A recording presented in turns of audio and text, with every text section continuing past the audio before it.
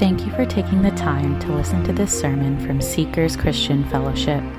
We believe that God's Word completes the believer, making them fully equipped men and women of God, ready for every good work. It is our prayer that through this message, you're challenged by the Word of God, built up in love for God and one another, conforming to the image of Jesus Christ.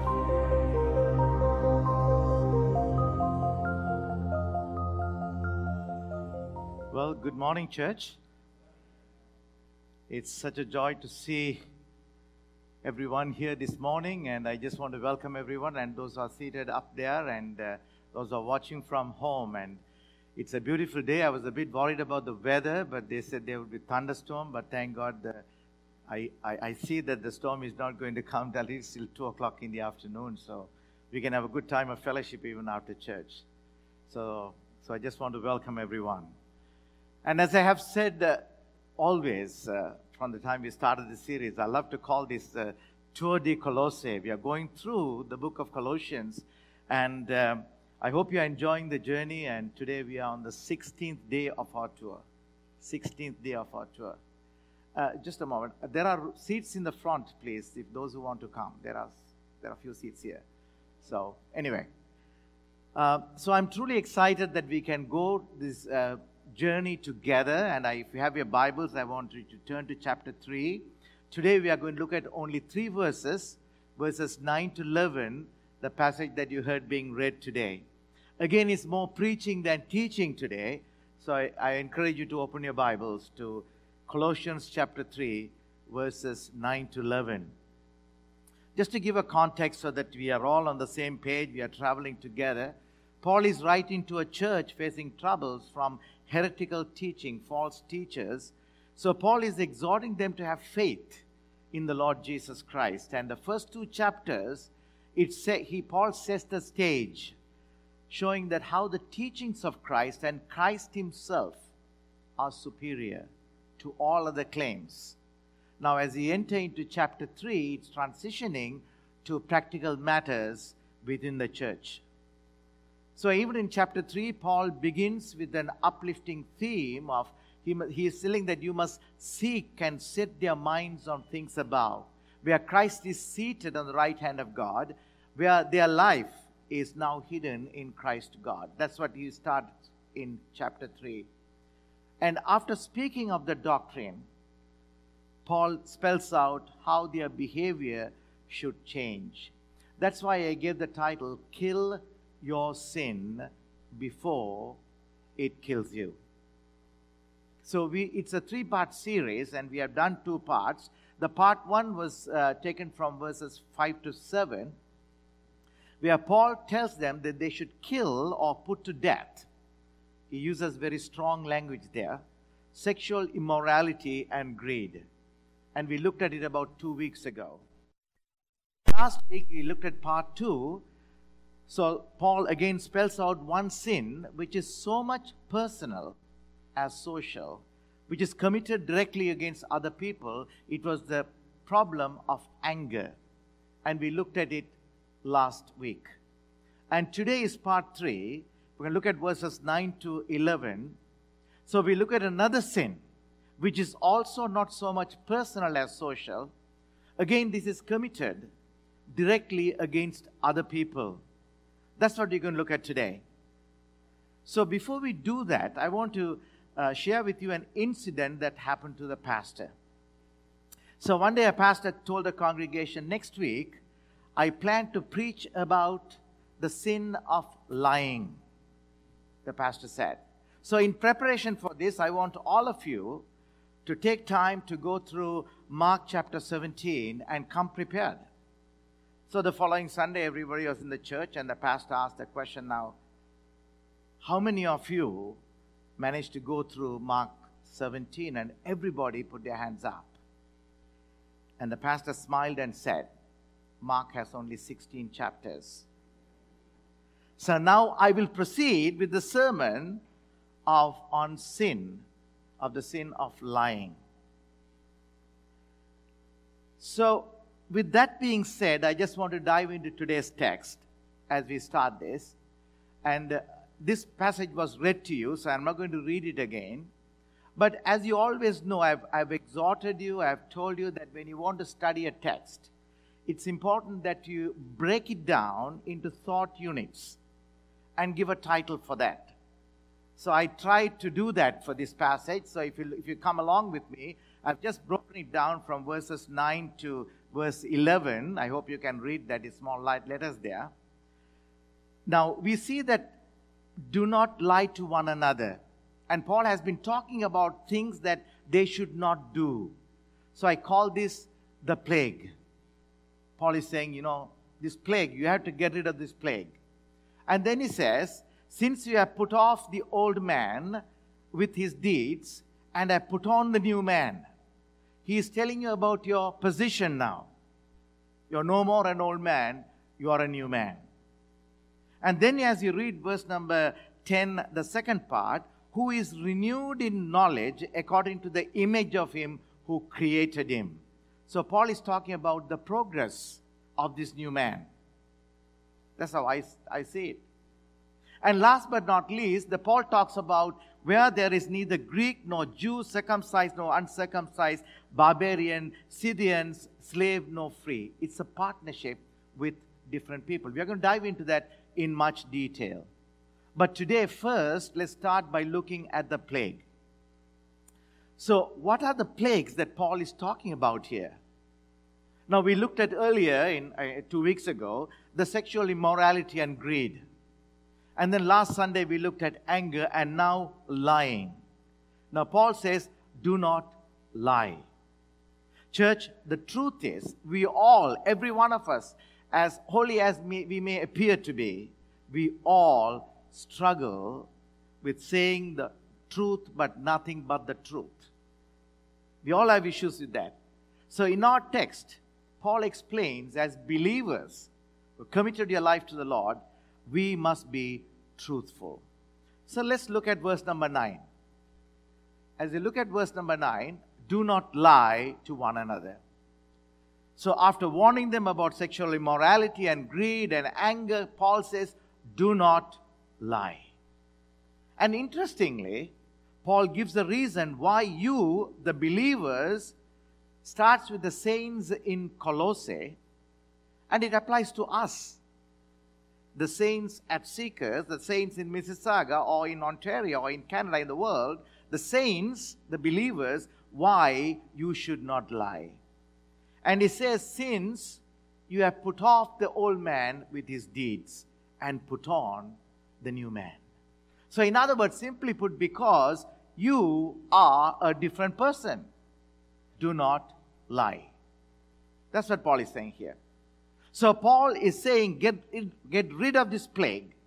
Because of your position in Christ, you are not the same person anymore. That's what Paul is saying. So first, let's talk about this plague. Now, most of us would probably be offended if someone comes to you and calls you a liar, or questioned your faithfulness or truthfulness. We would say, I know I have problems, but lying is not one of them. We will deny it. The truth is, we all struggle constantly to be truthful. And if you say that you are not lying or struggling, then you are not being truthful today. Every one of you. Even in the Bible, as you go through the scriptures, we can find some men and women of God lied. We see that Abraham lied, claiming Sarah was his sister instead of his wife. And we know that Sarah lied to the 3 angelic visitors. He says, I did not laugh. And we see that Sarah also lied to the king of Gerar because he said, Abraham is my brother. And we see that Isaac lied by denying that Rebekah was his wife, fear of his own life. And we know that Rebekah and Jacob lied to defraud Esau. So let me walk you through some ways that we lie. Let me walk you through that. First of all, the first lie is called the half-truth. It's a lie of omission. You tell the truth as far as you go, but you just don't tell the whole truth, so that you convey a false impression. Church, as I go through this very quickly, I want you to see which one relates to you. Because something should relate to us. Half-truth. Now, Abraham did this when he said that about Sarah, that she is my sister. The fact of the matter is, Sarah was his half-sister. Half-truth. Half-truth. But he concealed the relevant point that she was also his wife. So that's the problem that is. That's the first one that we see. And the second problem or type of lies is exaggeration.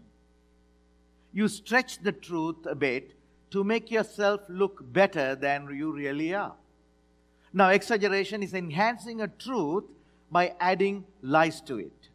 It's a mix of truths and untruths so that it look impressive to others. Here's the problem. An exaggerator can weave truth and lies together, causing confusion even to himself or herself. And eventually, the researchers are saying that the problem is this: after a while, the exaggerator begins to believe his own lie. Thirdly, white lies. Heard this term, white lies. These are little untruths that supposedly don't hurt anyone.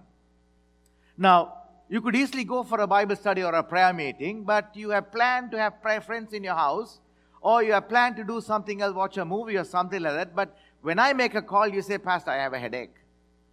My back is hurting. I need to sleep. I'm not saying you may be telling the truth, but you can also be lying. Look at the mirror when you go home. Or sometimes, if you have to write letters of recommendation, and many people ask me for testimonies, whether I was in the professional world or as a pastor, sometimes it's hard. You have to say some white lies. Then you have the lies of hypocrisy. That's where we try to make others think that we are more spiritual than we really are. For example, you tell somebody, the other morning in my quiet time. What do you take from that? You will think that every morning I have a quiet time. It makes it sound as if I have quiet time every single day, when the truth of the matter is, maybe that was the only day in the week I had a quiet time. I think I'm not telling you the lies, but it is lies of hypocrisy. It is, say, with intention of misleading people. Then we have the silent lies.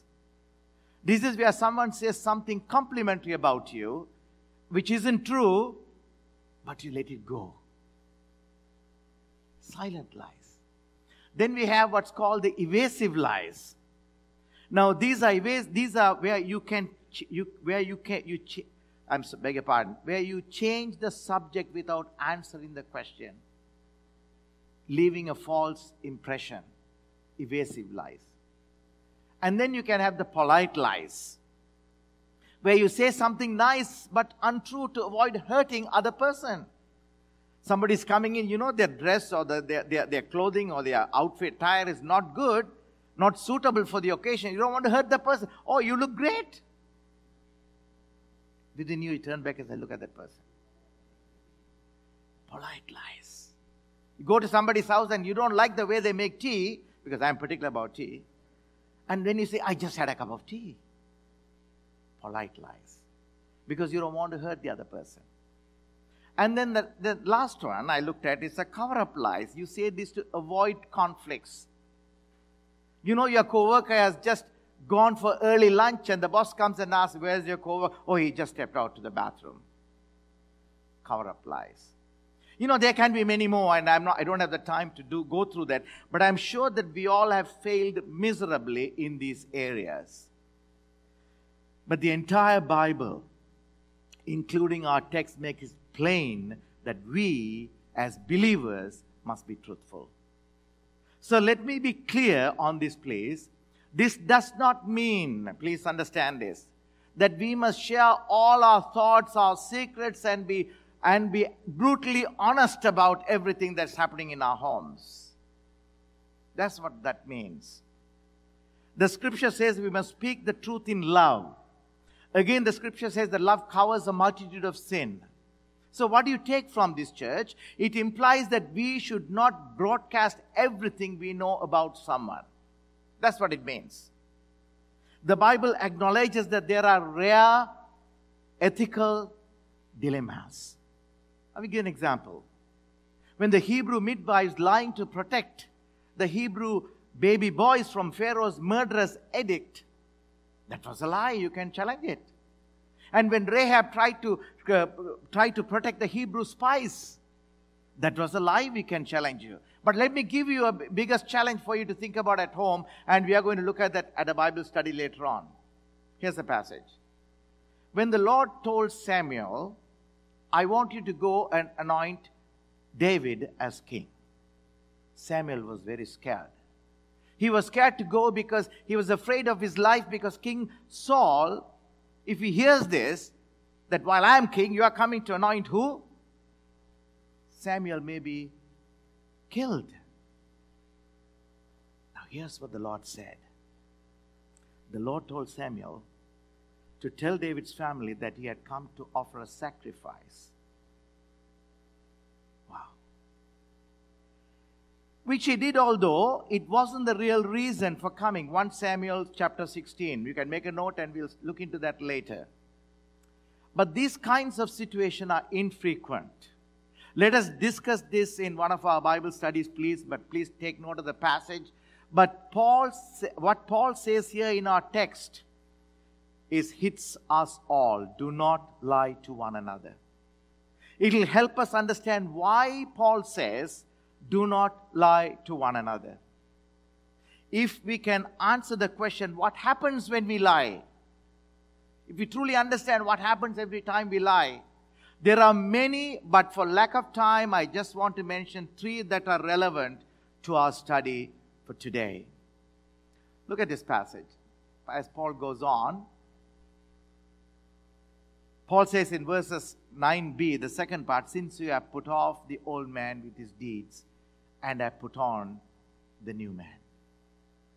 So what we take from this, church, Paul says the reason we should not lie, because we have a new position. That's why we shouldn't lie. And I'm going to come back to that in detail, but with this, keep that in your mind, and with this, just come along as I walk through and try to answer the question, what happens when you lie? As a believer, as a new man, what happens when you lie? This will scare you. Trust me. First of all, when we lie, let me tell you what will happen. We imitate the devil. Look at this. In John chapter 8, the Lord says, you are of your father, the devil. You desires of your father you want to do.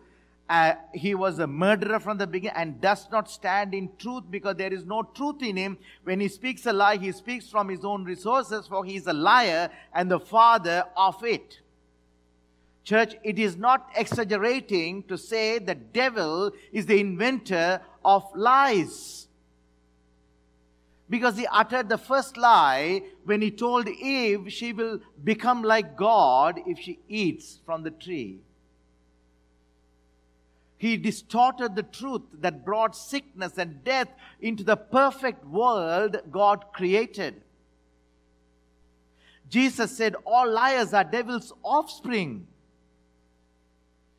Because when we lie, we distort the truth like the devil did back in the Garden of Eden. When we lie, we carry out the devil's will, and we can no longer say that God is our Heavenly Father. So in your new position as a child of God, you cannot imitate the devil. It's contrary to your position. It's contrary to your position. Secondly, when we lie, what happens is, look at this passage. It's an abomination to the Lord. Look at this.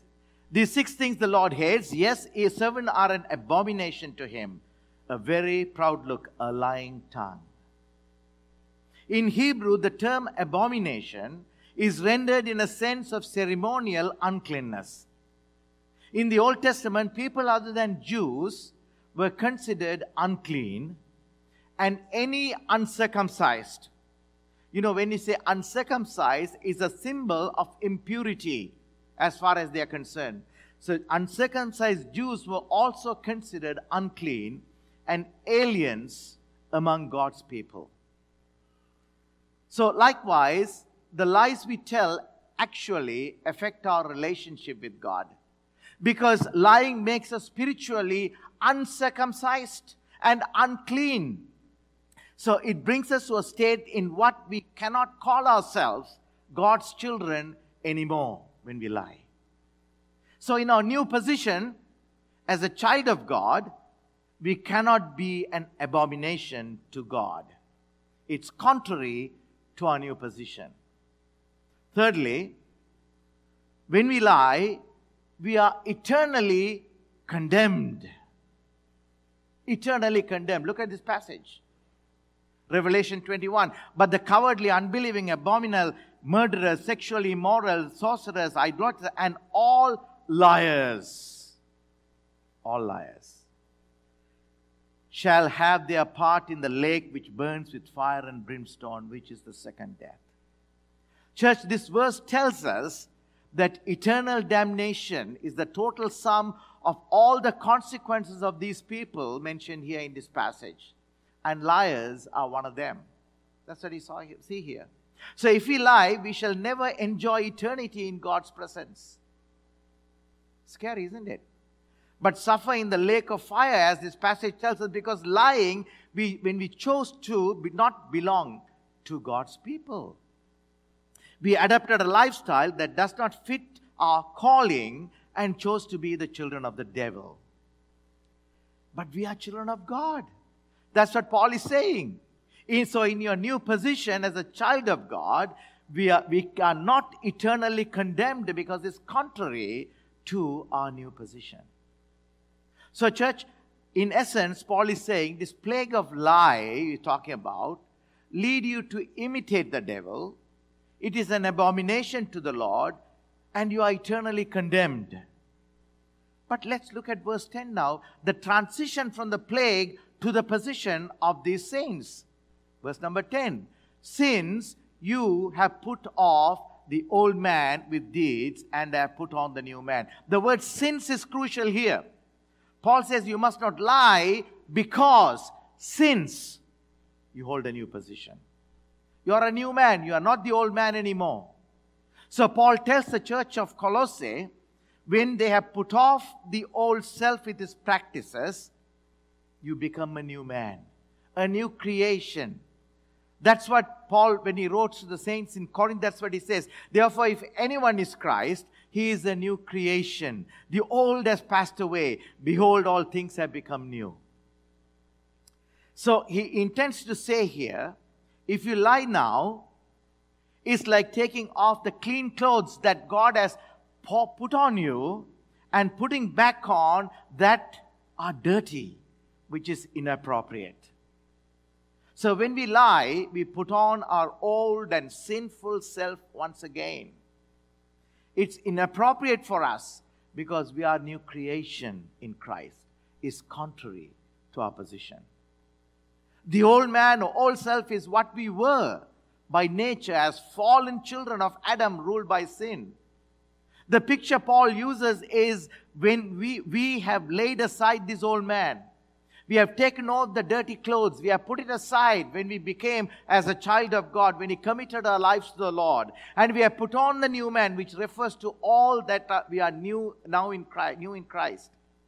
So that begs the question, if we have done that, you ask me the question, Pastor, why do we still sin? Why do we sin? Church, listen.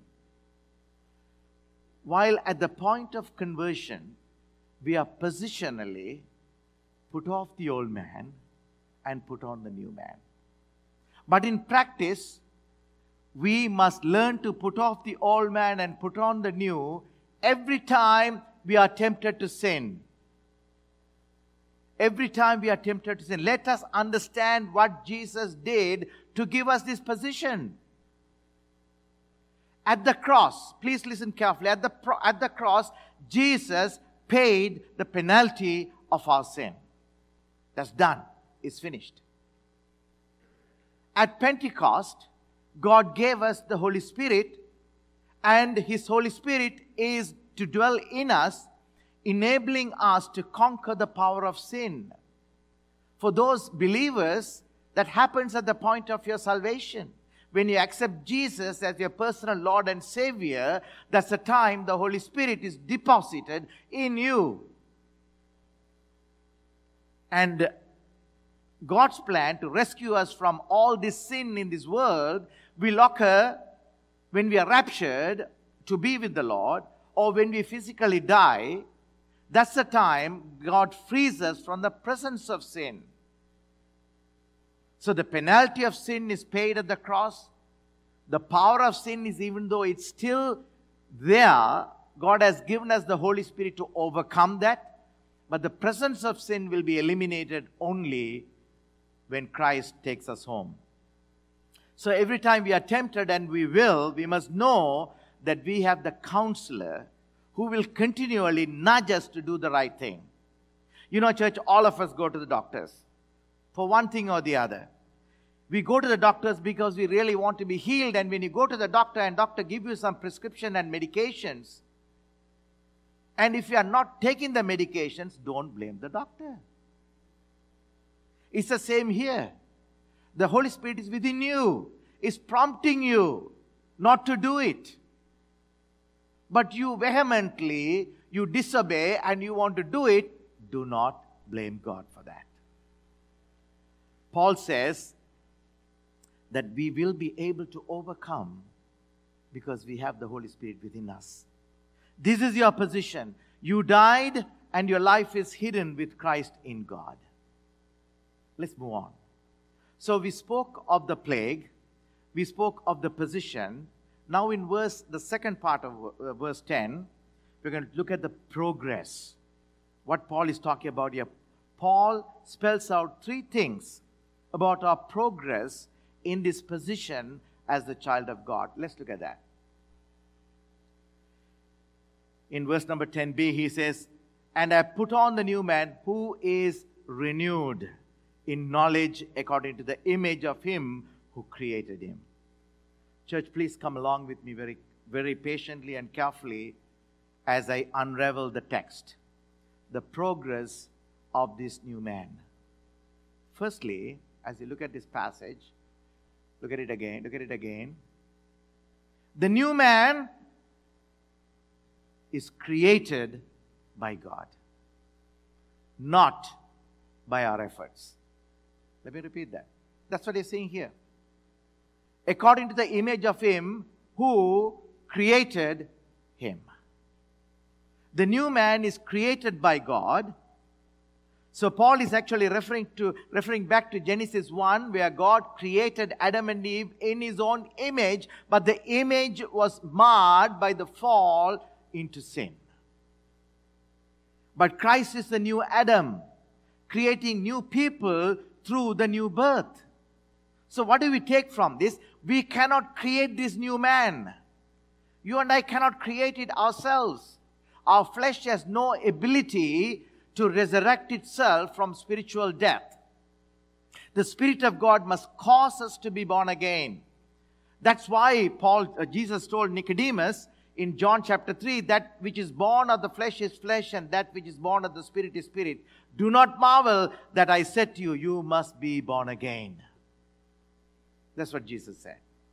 So becoming a Christian, living a Christian life is not a moral improvement project. It is not that, where you resolve, I'm going to turn a new leaf and live a new life.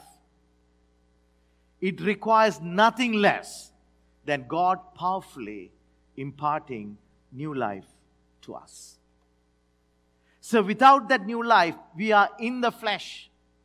That's why Paul says, those in the flesh cannot please God. Romans 8:8.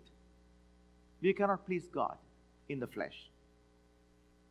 So it starts here, church, that if you have not repented of your sin and trusted Christ of his death on the cross, you must begin there. You must begin there to become a new man. And only God can do that. So put another way, a life of truthfulness is not the result of determining to become truthful.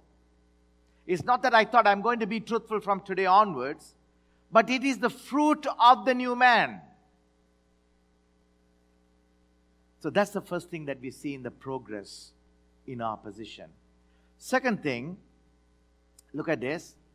And he says, the new man is in the process of being renewed. As you know, I use the New King James Version. It says, who is renewed in knowledge. But if you look at the ESV, it talks about is being renewed. It's a continuous tense. It's called the eros tense. So this points to the process of growth similar to what takes place in our physical life. In our physical life, the cells of our bodies are constantly being renewed as we grow from infancy to adulthood.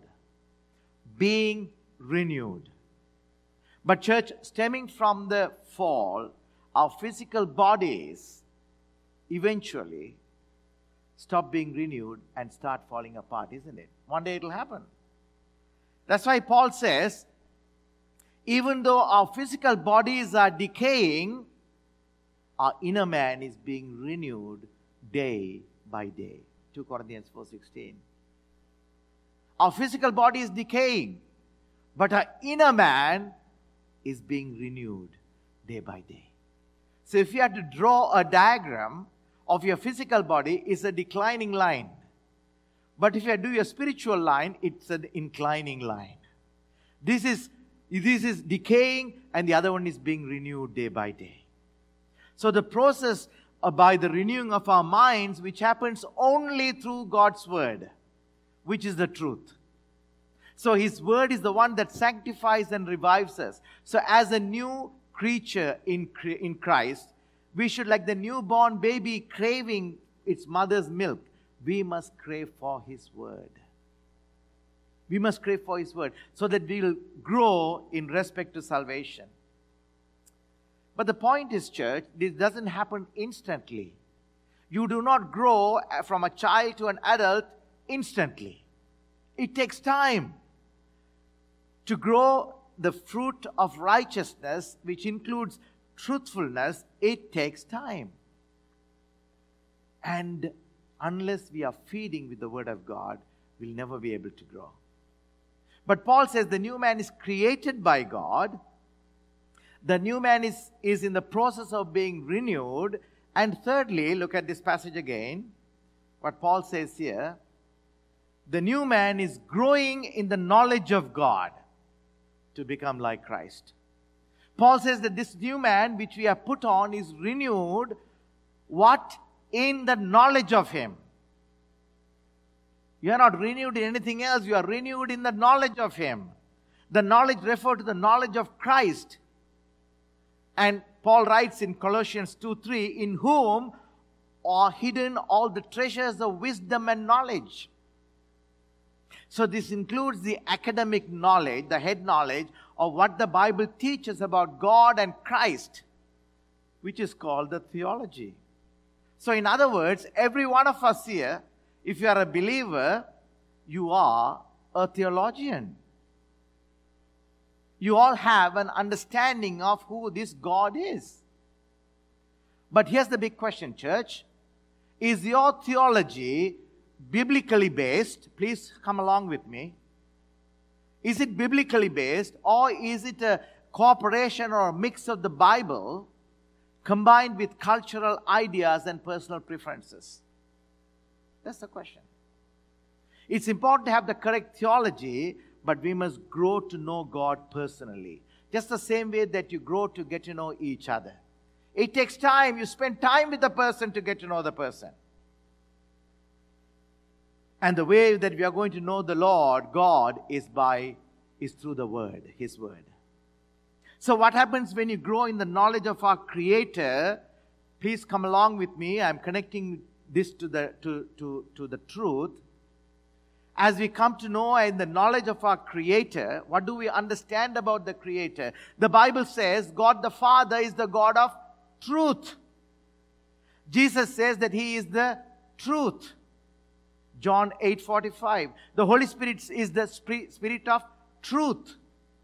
So as we begin to know Him, we begin to imitate Him, and we will become truthful. So as new creatures in Christ, God created by God, growing to be more like Him, we must put aside all lying and falsehood, but we must be growing to become people marked by truth, just like God, just like the Son, just like the Holy Spirit. Let's move on to verse number 11 now. So Paul is saying to the saints in Colossae, this is a very important section as he closes this, and also to the saints at Seekers here, and saints across the globe. Church, this is more than an individual process. That's what Paul is saying here. This growth, this process, this progress is more than an individual thing. We must be truthful because, and Paul says in the last verse, we're going to read that, of our partnership, as we are members of the same body. We had to be truthful. Look at verse number 11. Where there is, Paul says, neither Greek nor Jew, circumcised nor circumcised, barbarian, Scythian, slave or free, but Christ is all and in all. That's what Paul is saying. So Paul uses these categories here, these groups of people, because they are related to the situation in Colossae. That's why Paul is using here. So what are the problems, the heretical teaching? Please come along carefully. Legalism, ceremonialism, philosophy, knowledge, and practices. Those are the issues. Paul is addressing those specifics when he mentions these groups of people. Listen, church, Paul is saying their legalism and ceremonialism are met with the words, there are no Greeks, no Jews, no circumcised, no uncircumcised. Their pride in knowledge is confronted with the words, there are no barbarian, no Scythians. The barbarians was originally the one who didn't speak Greek. The term barbarian means that. Because whose language, as far as the Greek is concerned, as the Greek has got this superior feeling, or complex, I would say, they would always, they looked at people who didn't speak Greek as people's language sounded like ba, ba, ba, ba, ba. That's why the term barbarian came.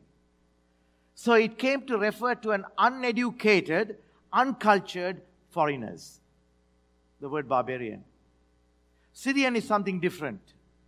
Scythian is for the savage and the cruel people. Josephus, the famous Jewish historian, he says that leaks about the Scythians. They delight in murdering people and are little better than wild beasts. So picture this. There are Greeks, there are Jews. There are circumcised, uncircumcised. And there are barbarians, there are Scythians. And he went on to say there are slaves and free men. That's what he says there. Maybe he's mentioning because he is sending the runway slave, the Onesimus, to his owner, Philemon, who is living in Colossae.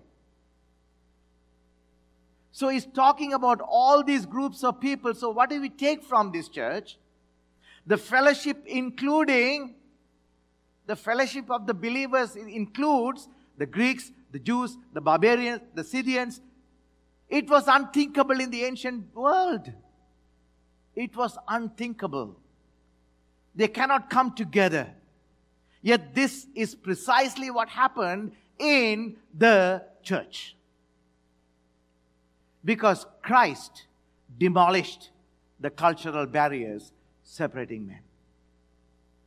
The separate group of people mentioned are not accordance with the truth of one new man. If you are a new man, there is no distinction, church. There is no distinction.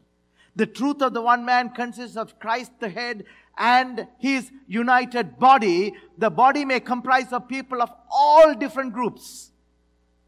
white, yellow, green, red, whatever that you want to call.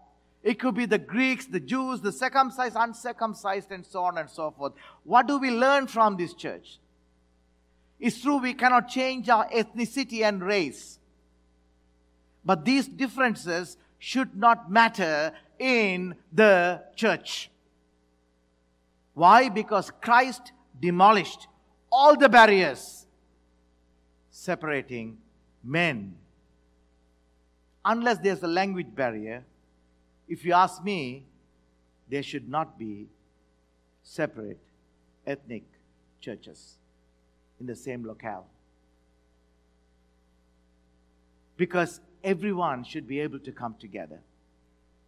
Listen, church, the glory of the church is when people who would naturally be separated from one another in this world by race, ethnicity, culture, color, and creed come together as one body in Christ. Come together as one body in Christ. The world can't explain it because it's only due to the new birth. They wonder how can they be united when their races are fighting outside. This defeats the typical church growth strategy as well. Sadly, today, there are people who say people like to go to churches made up of their kind of people. Some choose the practices to suit the millennials. Some choose the program to suit the old folks.